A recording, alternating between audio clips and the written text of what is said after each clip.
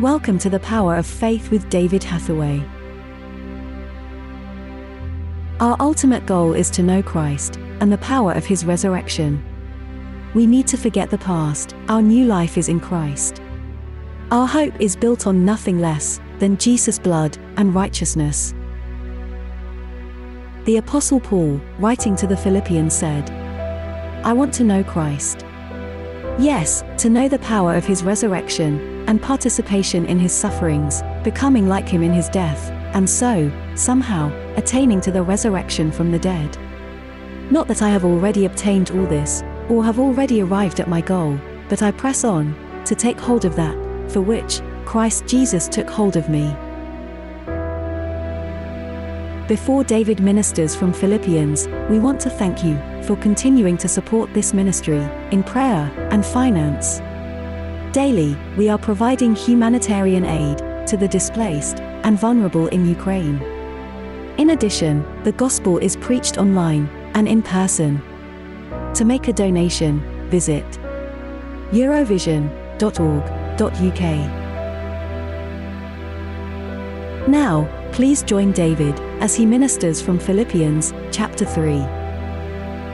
His whole desire is to sweep all this religiousness, whether it was the Jewish law or today, whether it's all the laws and customs of churchiality or religion, whether it's in the Anglican or it's in the Catholic or the Orthodox or anything, all of that is worthless, that we might know Him, and not only knowing Christ, but knowing the power of His resurrection, which means that we ourselves in Christ have passed from death into life. That's why the scripture says we're born again. The old life is dead.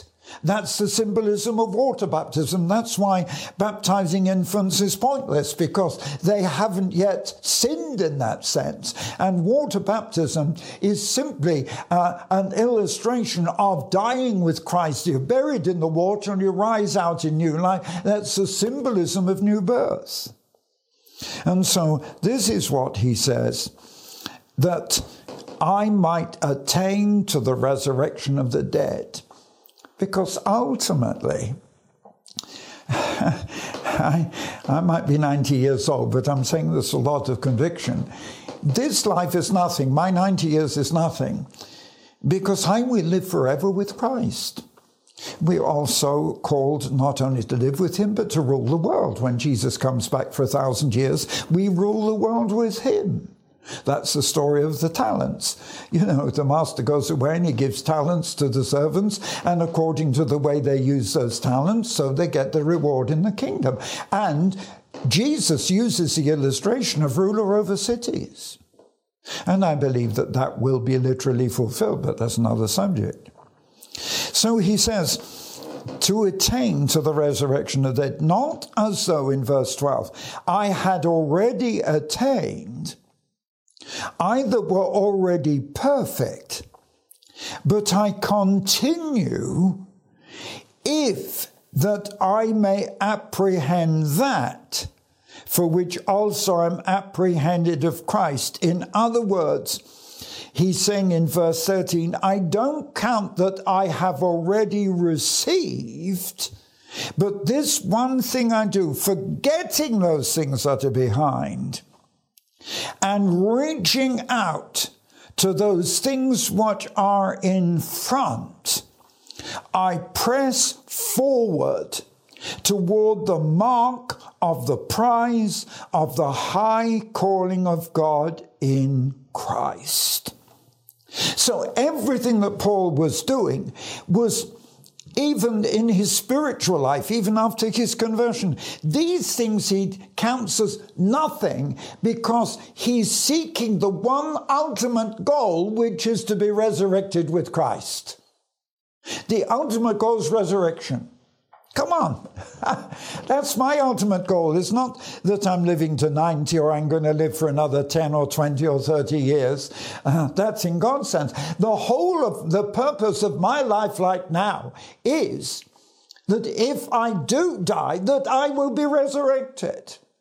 That I have got, through Christ, an eternal life. I cannot die. I will not die. I'm born not to die, but to live. When you're born, naturally of the flesh, you're born to die. I mean, somebody quite said there's only two things that are certain when you're born, is death and taxes. A little bit of a humor. But the fact is this, no, when we're born again, the only thing that's certain is new life and resurrection. Forget about the taxes, think about the resurrection.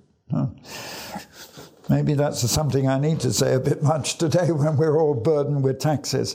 So he's saying, I count not myself to have already finished, but I'm forgetting all the things which I've done, and I'm still reaching out because all my hope is in Christ. And I echo a little bit of what Paul is saying.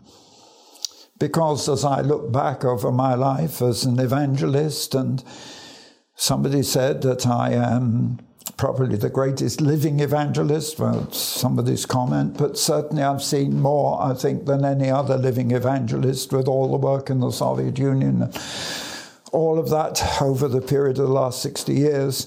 But the fact is this, when it comes to the day of judgment, now then, this is the issue.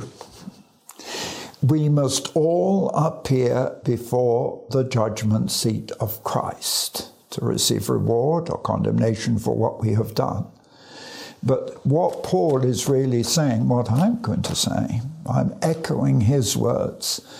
When I stand before the judgment seat of Christ, that counts for nothing. All those years of evangelism, all those powerful miracles of healing and all the other things, the only thing that is of any value on the judgment day is knowing that Christ paid the price of my sin. He died for me because I am a sinner. And Christ has died to break that curse of sin. And my only hope, my only glory is not in what I've done. My only hope, my only glory is in Christ. And in verse 14, I press forward toward the mark for the prize of the high calling of God in Christ Jesus. That's the goal. To be with Jesus, to be in the kingdom, to be part of the body of Christ. We as the church are the body of Christ, called to do what he did. We have to become his hands, his feet, his eyes, his ears, his mouth here in order to fulfill our salvation. We need to live in the power of the resurrection. To know Christ and the power of his resurrection means that we ourselves, by faith in Christ, have passed from death to life. That's why Scripture says we must be born again from above. The old life is dead. This is why water baptism is so important. It symbolizes that we have died with Christ, we're buried in the water, and we rise up to new life. Read the latest edition of David Hathaway's Prophetic Vision magazine. Available now on our website, eurovision.org.uk. Finally, my brethren, rejoice in the Lord. That is what Paul says in Philippians chapter 3, verse 1. We are living in a time of immense turmoil. The Lord is the only one, the only thing, in whom, and in which, we can rejoice. Our ministry is only possible because of faithful praying, giving people like you. Each week, the gospel is preached online and in person. We continue to provide food, water, and other essential items to the displaced in Ukraine. In addition, we distribute Bibles and broadcast the gospel on Ukrainian TV. Thank you for your generosity and kindness. To make a donation, visit eurovision.org.uk/donation. Thank you for listening to the Power of Faith broadcast with David Hathaway. We would love to hear from you. Contact us by visiting eurovision.org.uk. Also available online are many free teaching resources to help you on your walk with God. David has written many faith-building books to encourage and inspire. Order these online today. Each month, David ministers online and in person. Our ministry is only possible because of the faithful support of so many people. For details on our evangelism and humanitarian relief work, visit eurovision.org.uk. Thank you again for listening.